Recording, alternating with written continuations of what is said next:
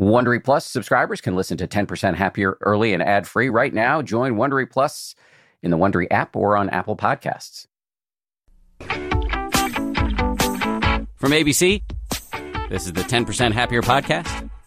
I'm Dan Harris.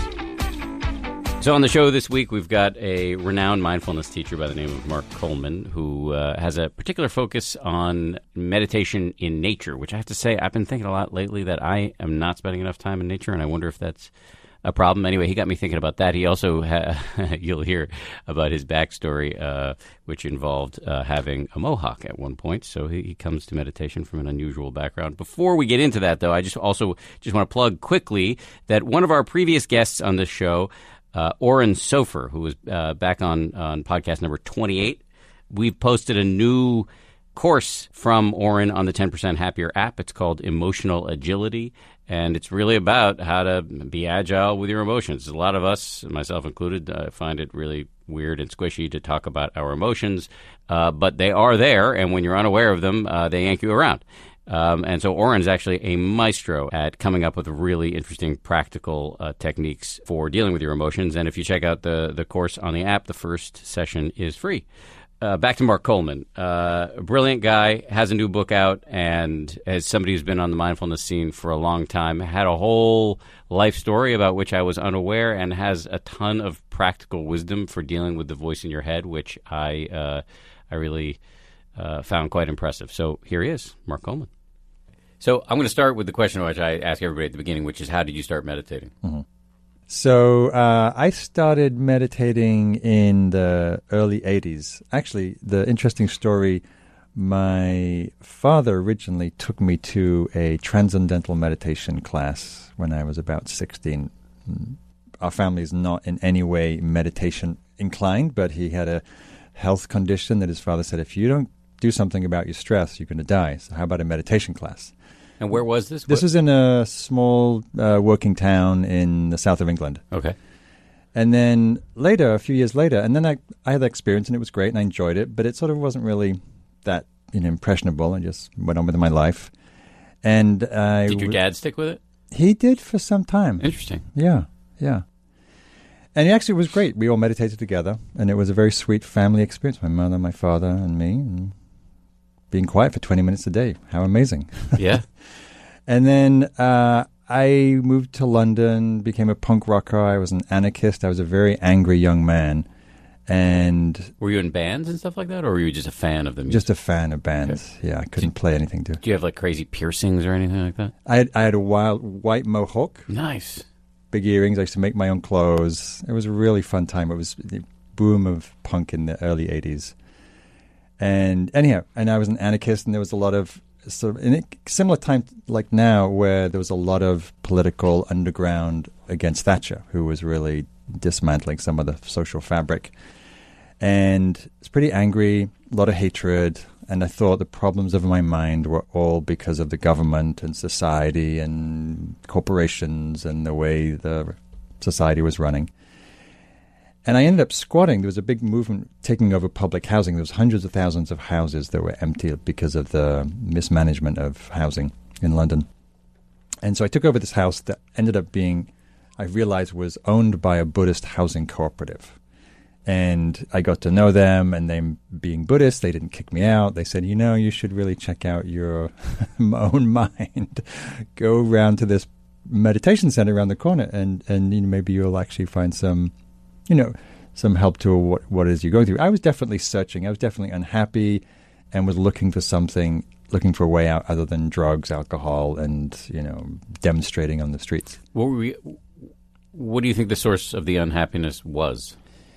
That's a really good question. So the reason I wrote the book was because I had a lot of self-hatred. Which book? You have two. The second book, Make Peace with Your Mind. Yes. Which is a book about how mindfulness and compassion helps free you from the inner critic. And I had a tremendous amount of self-hatred and self-judgment, and that in itself caused a lot of suffering. And I didn't understand it. I thought that was normal. And so when I went into this Buddhist center and started meditating, I realized, oh, wait a minute, that's what's causing this pain. that's what's causing so much suffering, is the way that, not the only cause, but one of the ways is that I'm torturing myself with self-judgment, self-criticism, undermining myself, and just carrying around a general sense of unworthiness, not good enough, and anything I did wasn't right or perfect. And how did you see that? I mean, in the most granular terms, can you describe how did that become clear to you? You just started noticing the kinds of thoughts you were having? Yeah, as you know, what happens when you're meditating, you start to see, one of the things that's the loudest is the radio station of your mind that's broadcasting a lot of thoughts, and I just began to see most of the thoughts were really negative, angry, and they were a lot turned towards myself, and really harsh and mean and cruel and critical and really just difficult to be with. Wasn't all that was there. There was plenty of other stuff too. I was also judgmental about other people and the world and, the whole other variety of meandering thoughts. But there was definitely this strain of, heavy, negative-oriented thinking. It sounds like you were hard to live with, and the person who was taking the brunt of you being a pain in the butt was you. Yes, which I think is true for many people. Yeah, we are. I could have been describing myself. We are the hardest people to live with. We're our own worst critics, and we tend to orient towards what's wrong, what's negative, what's problematic, what's deficient, and therefore have a distorted sense of ourselves and feel really bad about ourselves. From an evolutionary standpoint, why do you think we have been bred for that propensity? Well, I think it's the negativity bias. We grow up in the savannah or wherever it is in the wild, and we've been trained and we survived through looking at what's threatening, what's problematic, what's different, what's fearful, and so the brain's very heavily oriented. Neuroscience is really illuminating that negativity bias lives in today in the way that we're still scanning the environment as if looking for that deadly threat, but except it's turned inward and also turned outward too. But so it's that hardwired orientation that we can start to unhook with meditation practice. So evolution didn't care about happiness. Evolution cared about getting your genes into the next generation. So This threat detection reflex kept us alive and miserable. Yes. Perhaps not so miserable back then because there was plenty of threat to be oriented towards. Now there's less threat and there's more time for rumination, and we also have social media and a whole other realm of things to compare ourselves to and all the ways that we're not good enough and cute enough and smart enough, etc. Mm-hmm. Mm-hmm. Yeah. So we're going to talk a lot more about this, the inner critic, but just staying with your chronology for a moment. Mm-hmm. So you go on a retreat. Is that what happens? You're squatting in these people's house. They say, cool, you can stay. We suggest you go on a retreat, and you said sure? No, I just went to the center around the corner, and I started taking classes, and actually what happened is I walked into the center, and I saw these people milling around. They were working, cleaning the place, and as you may have had this similar experience, I saw the look in their eyes, and there was something about these people that had a quality of presence, mm-hmm. and purposefulness and clarity, and I didn't know what it was, but I knew I wanted it. I was like, they're onto something, mm-hmm. and I want to know how they got to that place. That's the way I felt when I met Dr. Mark Epstein, who has been a guest on this podcast and was one of the first practicing Buddhists I ever met, and then a lot of these sort of paleo Jew-boos that he introduced me to, like Joseph Goldstein and Sharon Salzberg. They had something that... Mm-hmm. That I coveted. Yeah, it's tangible. You can see it. You can feel it. There's a brightness in the eyes, mm-hmm. and there's a certain calmness in the presence. And it was very different than I'd grown up in a somewhat rough working class Northern England environment, and the qualities of meditation presence were not what I was exposed to. It was much rougher. It was it was an aggressive kind of culture. And so seeing this quality in these people, it's like, oh, there's another way to be here. And I started meditating, and I started to get a little intimation. I mean, as you know, it's slow. It's slow to begin to feel and develop these qualities. But I began to have a taste, and also something about seeing them gave me a sense of faith that possibility was available if you put the time and the effort and the practice in. That's important. And faith, which is a loaded word, can also just be confidence. Yeah, trust. confidence or conviction, or just the awareness that there's a possibility of a way to develop something that seemingly wasn't even on my radar yet. Once I saw it, it was like, oh, that seems like a really smart way to live. So what did you do next? Did you shave the mohawk and what? I did. I shaved the mohawk. I gave all my clothes away, and I moved into basically a kind of a monastery, like a retreat center that was way out in the country. And I dropped out of college, much to the shock of my family and friends. And I just really wanted to go deep into the practice of meditation and Buddhist teaching, and it seemed like that was more important than anything. And so I was ready to give up everything for it. So did you go into it? Were you a monk on silent retreat? I was in a tradition where you could have. There was an ordination process. I didn't get ordained, but I was very much involved in that subculture of Buddhist practice in England. What tradition? It's called the Friends of the Western Buddhist Order. They're now called the Triratnavandana Sangha, I think. The first one was easier to pronounce. Yeah, I know. It's English. It helps. So is it Thai? It was an integration of Tibetan and Theravada and some Zen developed by Sangharakshita, who was a Buddhist monk from England in the 40s and 50s. Met all the great masters coming out of Tibet in the 50s and 60s, and then developed his own brand of Buddhism that had an emphasis on community, on right livelihood, and very integrated practice, actually, very much in the world.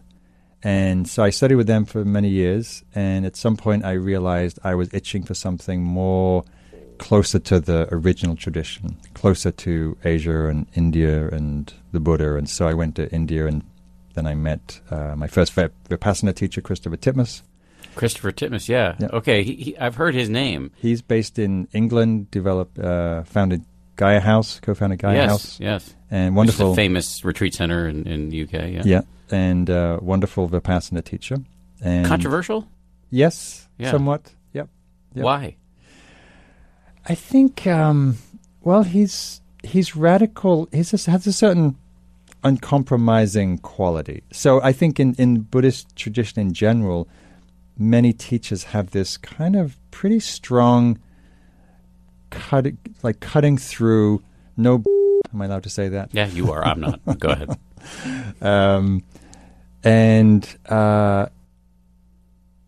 Just not pandering to people's comforts and need to have it easy and cushy, and very, very on fire at the time in his own awakening and teaching. And I was riveted. I studied with him in Bodh Gaya. I went back to Bodh Gaya, the place the Buddha got enlightened, and I was there every year for 10 years. And it just completely lit up my practice. And also being in that Asian milieu really helped kind of kindle a deep love of the teaching and the tradition and the practice. But if you're going to go to Asia, why not have an Asian teacher? That is a good question. Well, I did have an Asian teacher. So I also studied with a teacher called Punjaji, who is from the Advaita Vedanta tradition. And of Hinduism? Yeah. And, okay. And Advaita Vedanta is quite close to much of Buddhist teaching. And he was both a lover of the Buddha and of Vedanta.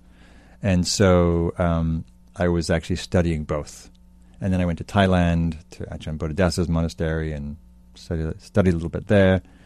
But to me, it was less about going to Asia to study Asian Buddhism, even though I was falling in love with that, the context of that tradition. It was really falling in love with the practice of awakening, of insight, of freeing one's mind and heart from suffering.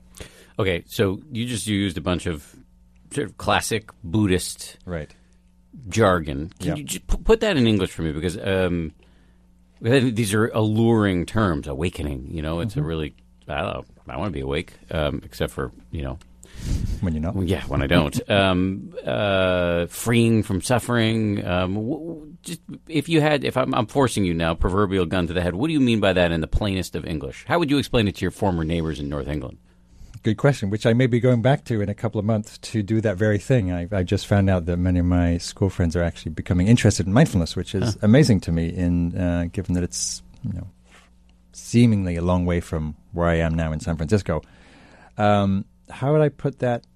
The simplest way I like to talk about it is how we show up and meet whatever moment is in front of us with awareness, with kindness, with understanding. Right? So no matter how many spiritual, mystical, wonderful, profound experiences you have, and they, of course, inform who you are and how you live, the practice always comes down to, how are you showing up in this moment? How am I? So today, it took me, 10 extra hours to get here because of delayed flights and cancellations. And by the way, you seem unruffled. Well, here we are. and so the invitation, the practice is, awakening has to mean, how are you living and responding in this moment? Are you living with awareness and presence, or are you living with reactivity and self-absorption? And that example? would be to be asleep. In other words, to be on autopilot. Yeah, to be on autopilot, sleepwalking through everything. Unconscious, reactive, resentful, blaming everybody, not taking responsibility, and being self-absorbed and self-centered. Versus being aware, being present, whether it's to your children or to your colleagues or the bus driving down the road. And also, there's a lot of pain and difficulty and struggle in life for all of us in different ways, internally, externally. How do we meet that with care, with kindness, with compassion? So from my experience, what arises out of all this deep practice that we do in meditation and in whatever spiritual practice you're doing is the ability to get outside of oneself and to be able to be more present and caring and awake to what's here, as opposed to, as you say, autopilot, being asleep, being reactive, being lost in one's thoughts, being lost in one's self-critic, and etc. Well, your self-critic should tell you that you just did a great job explaining that with no preparation, and you didn't know I was going to ask you to do that. So that was very good, and I think very compelling and extremely comprehensible and relatable universally. You walked us through the various teachers with whom you studied. What do you do now? So I am mostly a meditation teacher, so that forms the basis for many, many different things that I do. So I teach out at Spirit Rock Meditation Center, which is a center in California. Where I did my first 10-day silent retreat. That's right. Yeah. That's right. Joseph Goldstein, who taught that retreat, sent me a note over the summer saying he was going back to teach it, and he expected that they would have a plaque erected in my honor. They didn't. They didn't. No. That's cute. Well, who knows? In time. Dan Harris sat here on this very cushion. I was sitting on a chair, man. I'm not limber enough to sit on a cushion. Right. Yeah. It bends you, hurts your knees. So, I'm a meditation teacher there, but I have a lot of different avenues. I think of myself as a bridge builder from the tradition of meditation and Buddhism to different facets and communities. So one of the things I'm passionate about is integrating mindfulness and meditation in nature. Mm-hmm. So Which was the subject of your first book, if I recall. Awake in the Wild. And I love the wilderness, I love nature, I love this earth, and I love particularly how we can learn to bring this practice of mindfulness, bring a contemplative awareness to being outside. So rather than just doing it, biking it, conquering it, scaling it, to actually bring that same quality of awareness that you might do to yourself or your children or whatever it is you love to nature. And then in doing that, you actually become much more receptive and open to being touched and also being taught by nature. Nature is, I think, the perennial teacher of wisdom, of letting go, of connection, of love. So how does nature teach that stuff? It does it simply because it is that. So, for example, so one of the key teachings of both Buddhism and many other traditions is the teachings of change, right? Everything's impermanent, transient, fragile, and unreliable, right? Including our body, including everything. So you go out and you sit in the woods, you see the whole thing is changing, whether it's the wind in the trees.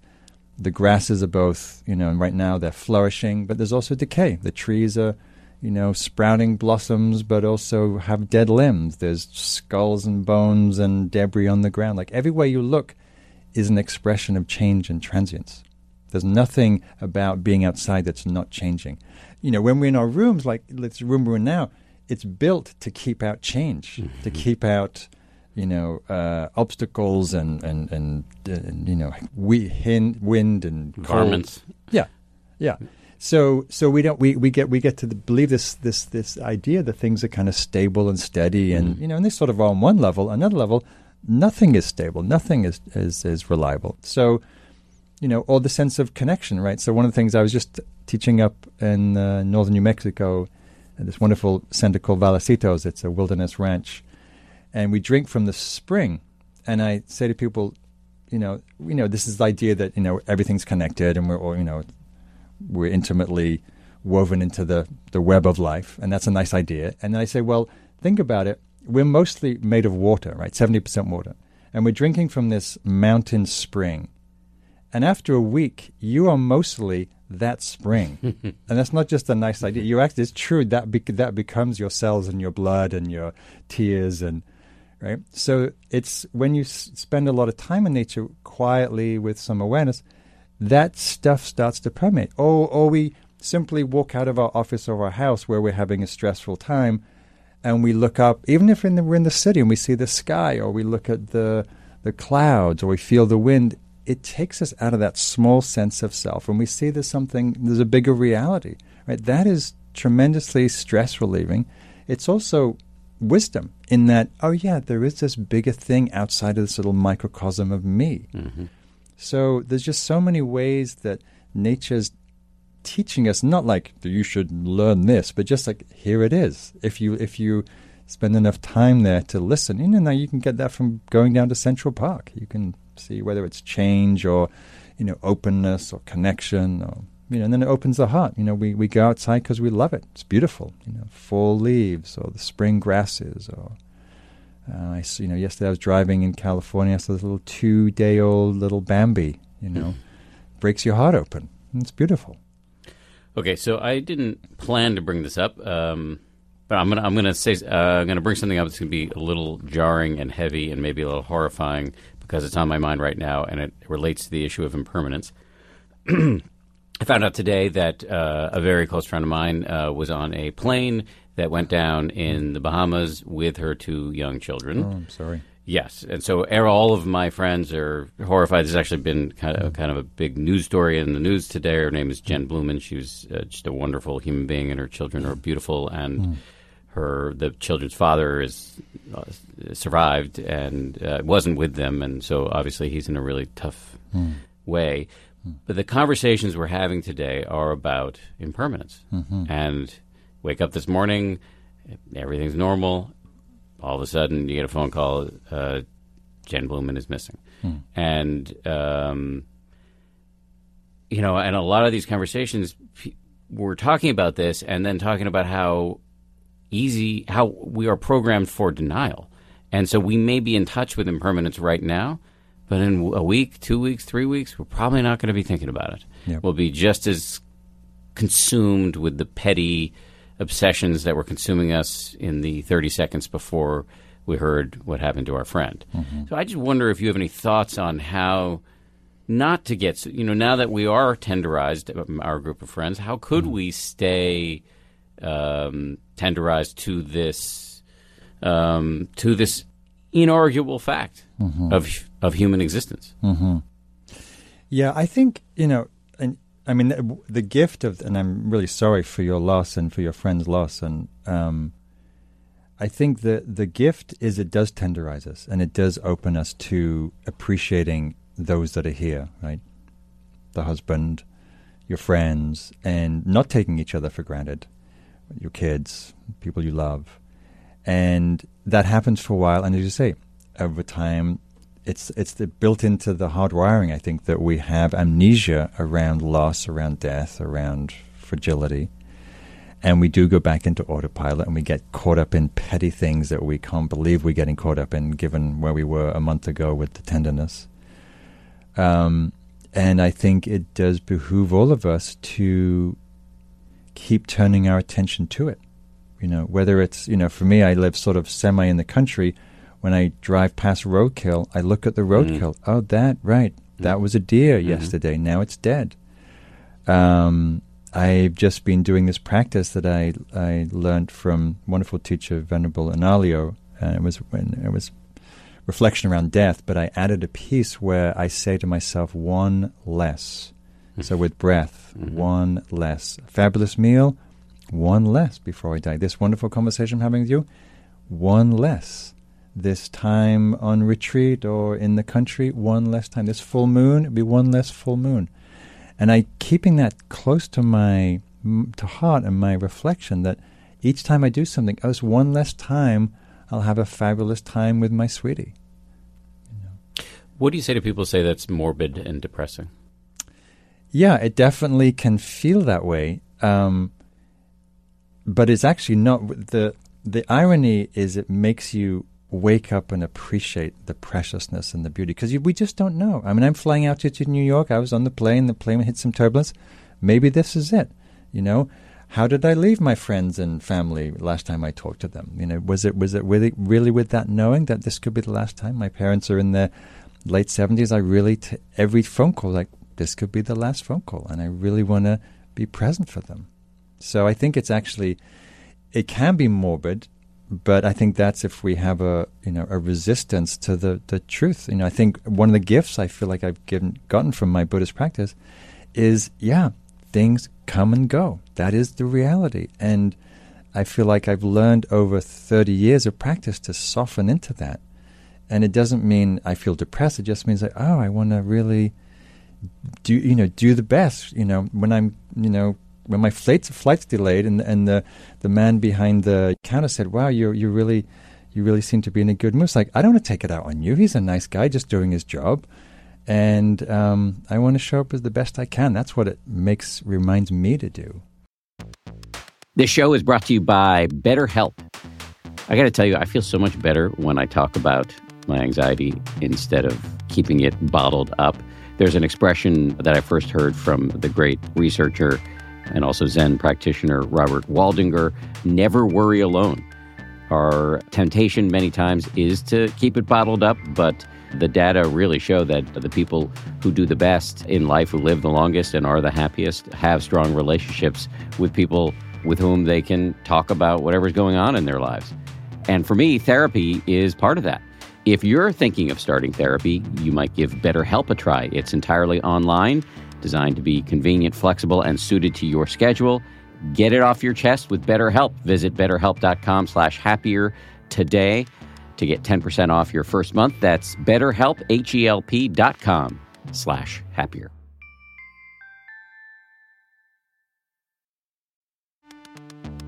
You can count on T-Mobile to help keep you connected after investing billions to light up their network from big cities to small towns. T-Mobile is America's largest 5G network.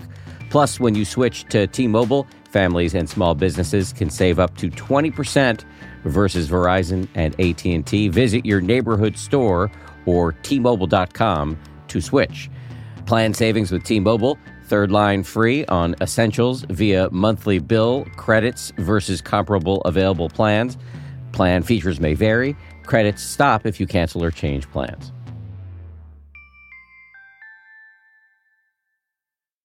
It's interesting you talk about this one less practice, because practice is the key word here. So my friends and I right now, we're attuned to impermanence.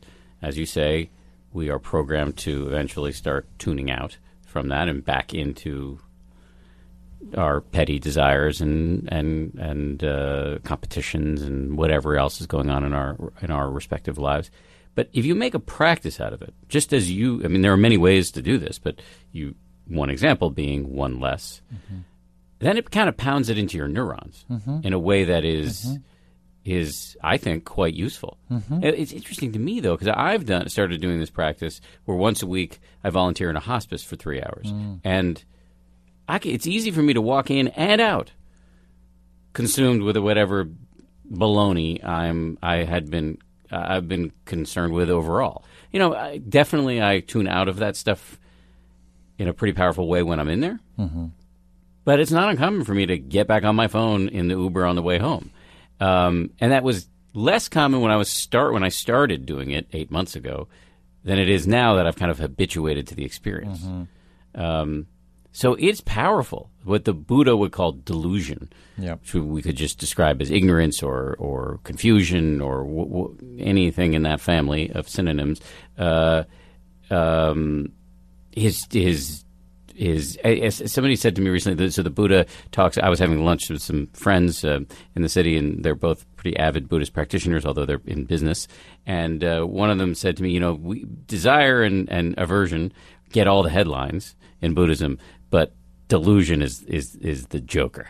Uh-huh. It's the trump card. And I think there's something to that. Mm-hmm. Yeah, it's true. We walk around. We don't see the veil that we're walking around obscured by. It's the fish it's the water we're swimming in. We're a fish. Totally. And we're in our little bubbles, our little microcosms, our little stories, projections, perceptions, and ideas about the way the world is and who we are. And it's mostly, what in Hinduism they call Maya, illusion. It's just stories we make up. The brain's a meaning-making machine.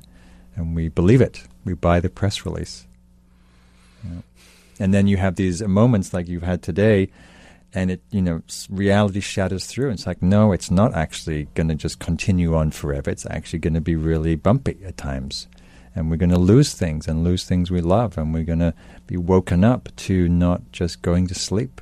And I think most practice, like in Buddhist practice, is trying to wake us up, That's what's meant by awakening. It's this sort of a grandiose term when said without the proper context or understanding, but the way you're describing it is riveting. It's not a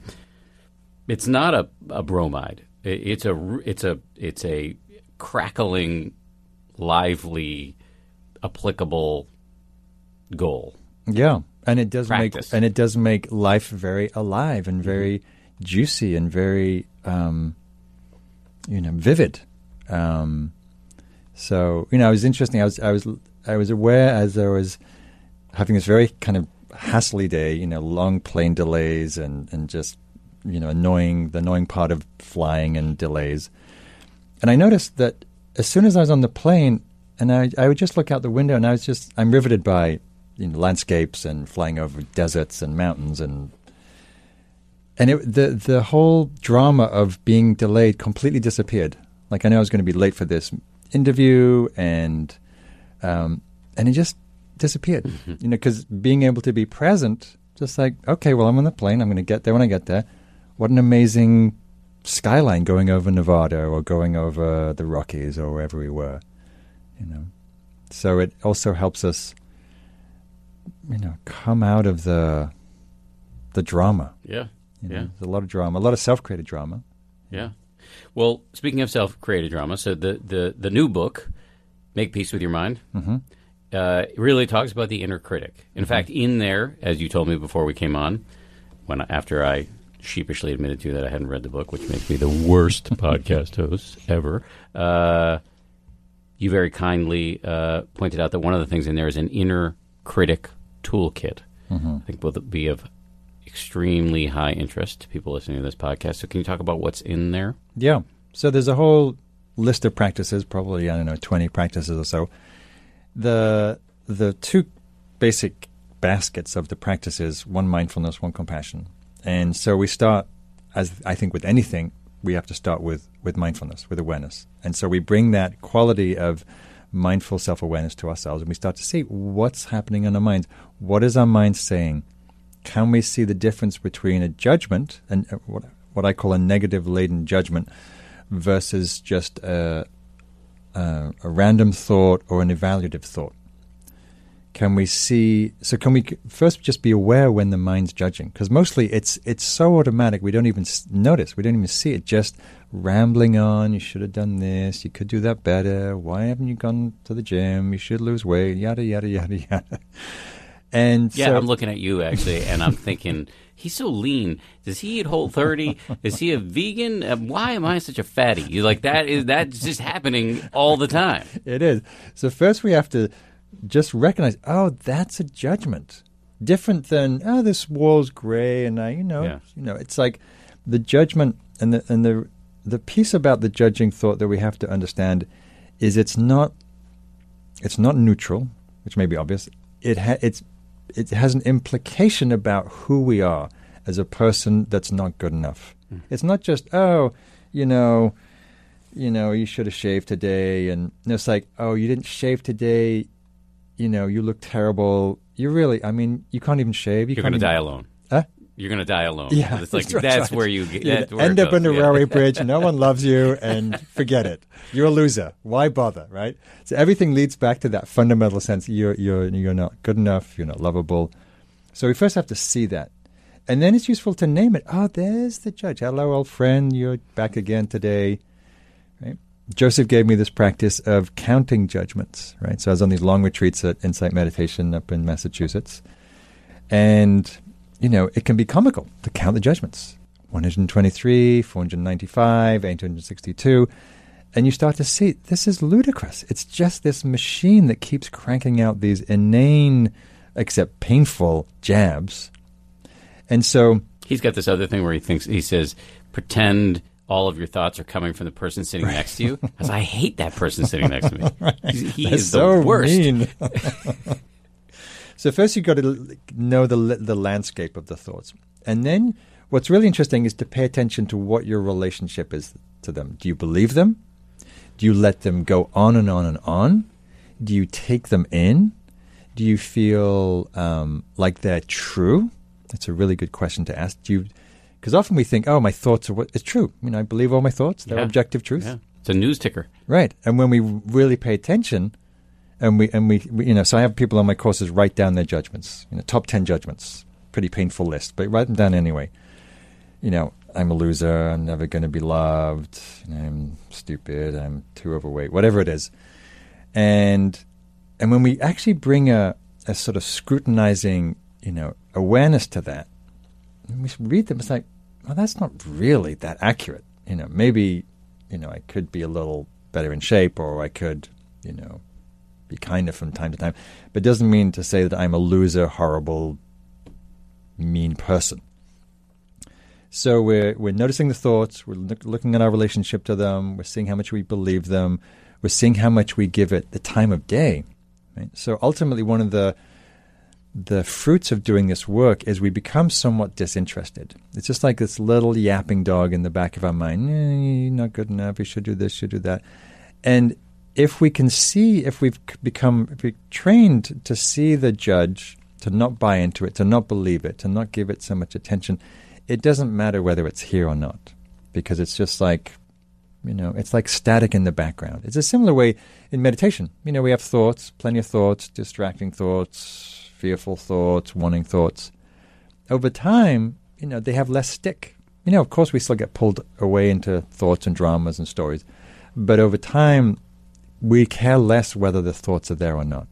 It's just not such a big deal, not so alluring. We lose the fascination. So we want to have that kind of relationship to the critic where... How can we have that relationship if we're not meditating? Well, you don't need to be meditating to pay attention to your mind. You just simply need to notice what's happening, whether you're thinking, what kind of thoughts you're having. Right. Are they judgmental? Do they have negative tone? Is there some implication about you in those thoughts that you're an unworthy, bad person? Easier to do that if you're engaged in the daily training of doing it, which is meditation. For sure. Meditation definitely is the lab for cultivating that self-awareness. But once that's, initially developed, I think you can do it anywhere. Mm-hmm. You just simply learn how to pay attention to the inner dialogue rather than just being lost in the external world. And you're tracking the thoughts, you're tracking belief, you're tracking relationship, and then you're tracking how they impact you. Because the thoughts, the critic manifests mostly as words, but then it affects us physically, emotionally, energetically. So, for example, I can be sitting at my desk. I love to write, and I love that sort of few hours in the morning where I just get to, play with words. Man, you should come write my books. I hate writing. Okay, sign me up. You just have to learn how to use the F-bomb a lot. All right. That's how I roll. Not on this podcast, because we're owned by Disney, but the books... all mine. Uh-huh. Anyway, so I keep tearing you out of whatever you're trying to say. So you're at your desk happily writing, which I already envy you for, but go ahead. And then I might remember, I may have showed a poem to a friend the day before, and they had some sort of slight, not so flattering comment about it. And so I'm writing away, and then I remember that thought, and then suddenly I start to feel kind of heavy and foggy and kind of blah, and then I asked myself, what's going on? I was loving writing, and suddenly the whole kind of juice is just sapped away out of me. And then I remember, oh, right, I had that thought. I showed my friend the poem. I could tell the look on his face. He wasn't really into it.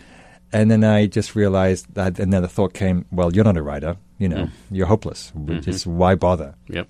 And so that thought, I didn't catch the thought, but the thought then made me, create that sense of fatigue, foggy brain, kind of lethargy, and then last thing I wanted to do was write. I've lived in that state for weeks at a time, mindlessly, even post-meditation. If the circumstances of your life are acute enough, right, I can get there. Yeah, I mean, I'm sure, when you're doing, whatever show that you're doing, and you haven't maybe been so attuned or on the ball or got your facts wrong. Yes. And then, of course, people are hammering me on Twitter or I didn't get something I wanted, and professionally, I can revert that state that you're occupying at your desk.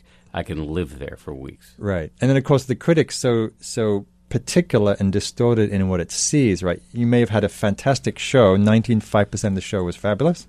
And then a couple of things that were just slightly off. And, of course, what do we notice on? What do we focus on is, what we could have done better. Okay, so we're still on step one here of the toolkit, but you're talking about this, whether powered by mindfulness, whether powered by meditation, formal meditation or not, a kind of mindfulness of our thinking, whether it's laden with negative value judgments, what kind of are we believing it, what kind of physical effects is it having? And I guess my question on that is, this requires some wherewithal, does it not? It really requires some intention to do this, because most of us walk around locked into the movie. We're in the Matrix. It takes some real intention to be aware that we are not our thoughts, and to continue to come back to that. It does take energy, because otherwise we're sucked up in the thing. We're not seeing its 24 frames per second. Right. And I think the biggest motivator is to realize how much pain it causes. Because once we get that, it's like, oh, this is miserable. I mean, so a big turning point happened for me. I was, some years into my meditation practice. I was sitting meditation, just no idea exactly what happened before, and I was following my breath or doing what I was trying to do, as we meditate. And my critic was just assaulting me with you're just not good enough, blah, blah, blah, blah. I don't remember exactly what it was saying, but it was really painful. And I suddenly, for whatever reason, as meditation could do sometimes, I took a step back. And I felt, rather than being a friend of the critic, and normally I'm just believing, and yes, I should have done that, and yes, I'm bad, and no. I started to feel how it felt in the heart. And I felt like, well, this is really painful to just listen to this tirade over and over and over, saying most of the same old stuff, but really harsh. And in a way that if someone had said that, a friend or a stranger had been doing that same kind of, litany of woes, I would have felt collapse. I would have, felt so withered and battered by them. But with our own minds, we don't see it so much, and so we let it go on and on, and that's why I think the practice is illuminating. When we cultivate mindfulness, we do start to have that space where at times we step back and go, "Wow, this is really painful, or delusional, or unnecessary," and so it's really important to see that when the critic's on its case like that, it's attacking our fundamental worth and value as a person, And we all make mistakes, and we all do what we do, and it's never perfect. Because have you ever met a perfect human being? There's no such thing. I have a 2-year-old. He's perfect, except for he poops in his pants. So I guess he's not perfect. Almost perfect. Yeah. So we set ourselves to these impossibly high standards, and that's where the second basket of practices come in, which is compassion. Because it's so painful, what happened in that meditation was I shifted from being an ally of the critic to an ally of my own heart, because I actually felt in my heart, it felt like it was being bruised. When you say heart, you actually mean chest cavity. I felt like in somewhere in my chest, I could feel it was like a wound that was being stabbed. I mean, not literally, obviously, but it just felt like really battered. Yeah. And I think our critics do batter. I think personally that the leading cause of depression is the inner critic. That voice that's telling us that we're bad, that we're stupid, that we're hopeless, that we're a loser, we're not good enough. You listen to that for 10, 20, 40 years, you're going to feel mildly depressed, or if not seriously depressed. Yeah. So I've done plenty of battle with the black dog. Yeah. Yes. I know. I'm sure. I mean, it's the nature of your work. You have, you're in the critic business in a way, because people are watching you and evaluating you at every step, whether it's the producer or the audience or. Yeah, it also runs in my family, and So the compassion component is really important too, because it's so painful. It's one of the most painful things that. And I work with students all over the world in the meditation context mostly. I've also been a therapist and a coach and consultant and all of that.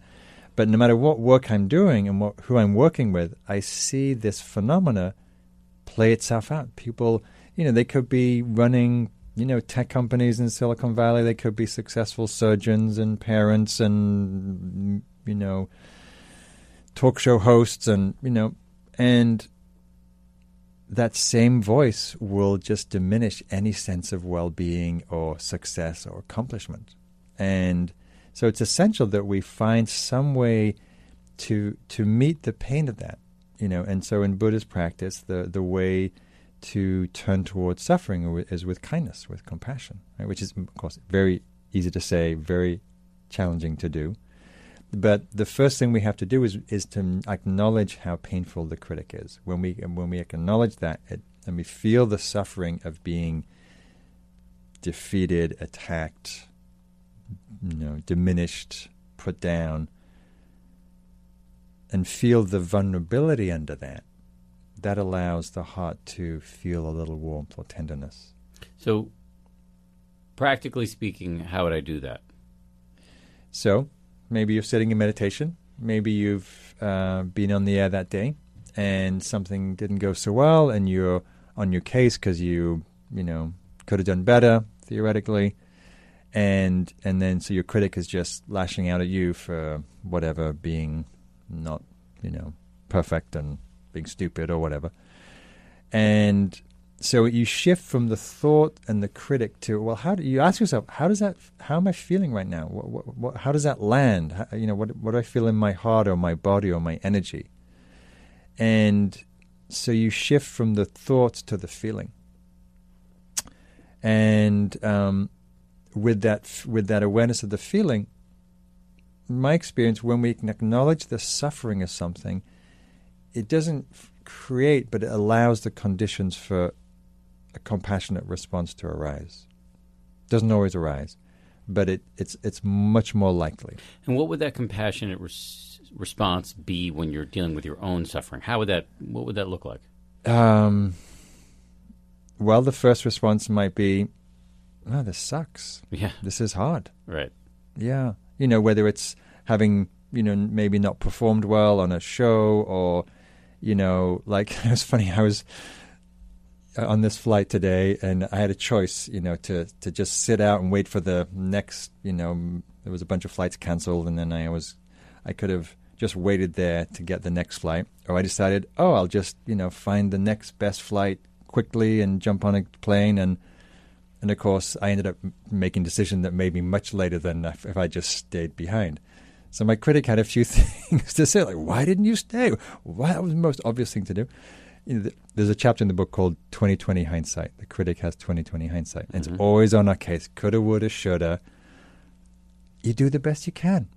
So I'm sitting on the plane, and my critic's yada, yada, yada. I'm like... And actually, I wasn't really taking that seriously. So, because it was pretty clear and silly to be judging myself for that.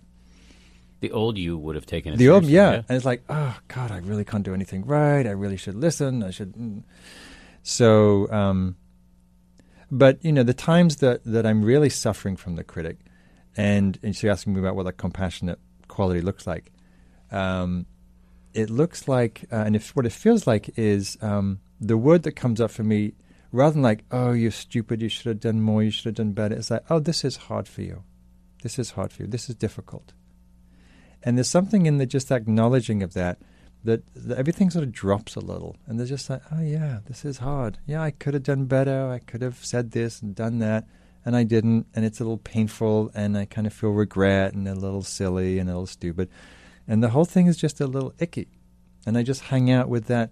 Oh yeah, that's not very pleasant. That's hard. So maybe you can move from mindless self-laceration to what the Buddhists call wise remorse.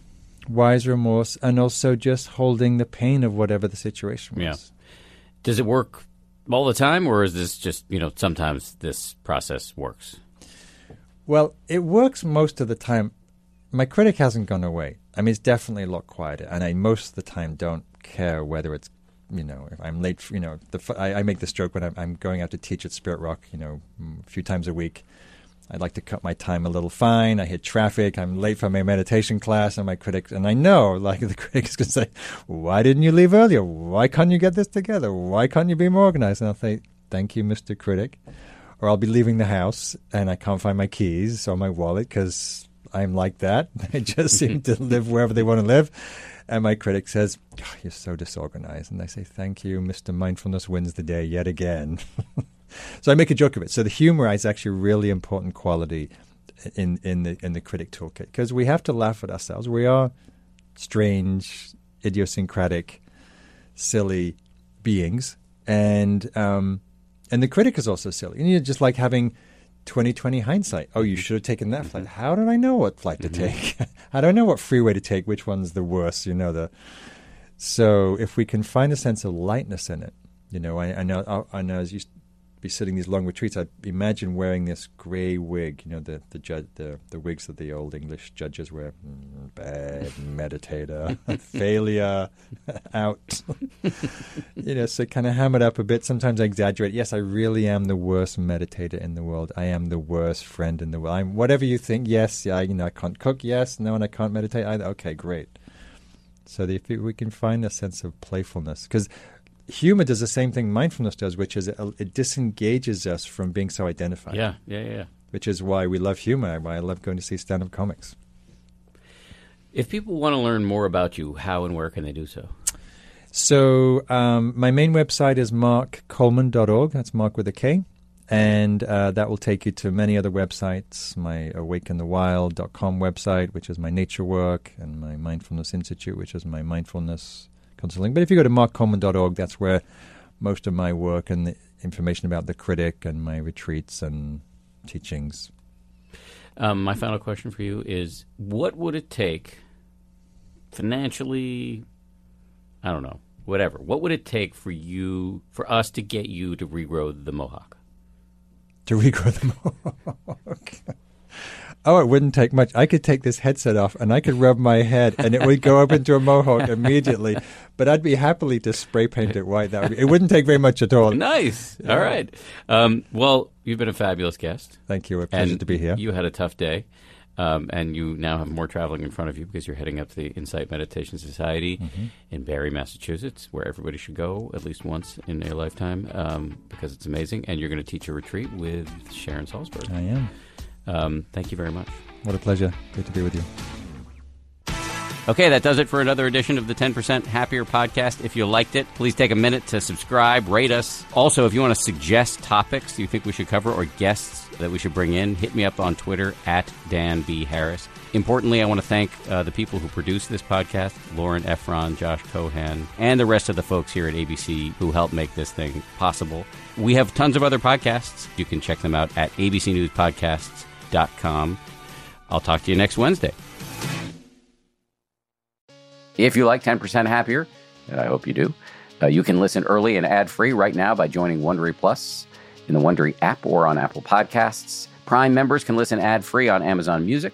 Before you go, tell us about yourself by filling out a short survey at Wondery.com/survey.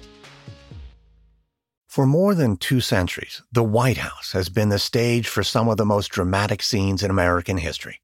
Inspired by the hit podcast American History Tellers, Wondery and William Morrow present the new book, The Hidden History of the White House. Each chapter will bring you inside the fierce power struggles, the world-altering decisions, and shocking scandals that have shaped our nation. You'll be there when the very foundations of the White House are laid in 1792, and you'll watch as the British burn it down in 1814. Then you'll hear the intimate conversations between FDR and Winston Churchill as they make plans to defeat Nazi forces in 1941.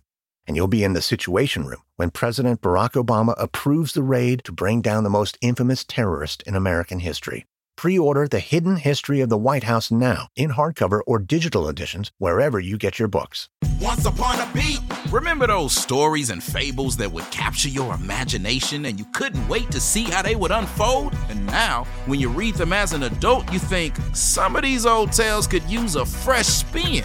We have a perfect podcast to bring you the stories you remember, remix, and reimagine for the kids in your life today.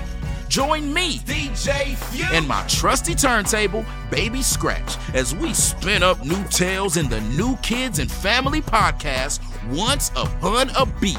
Wondery and Tinkercast are bringing you a jam-packed, music-filled weekly party where hip-hop and fables meet. It's Once Upon a Beat. Follow Once Upon a Beat on the Wondery app or wherever you get your podcasts. You can listen to Once Upon a Beat early and ad-free right now by joining Wondery Plus in the Wondery app or Wondery Kids Plus in Apple Podcasts. Once Upon a Beat.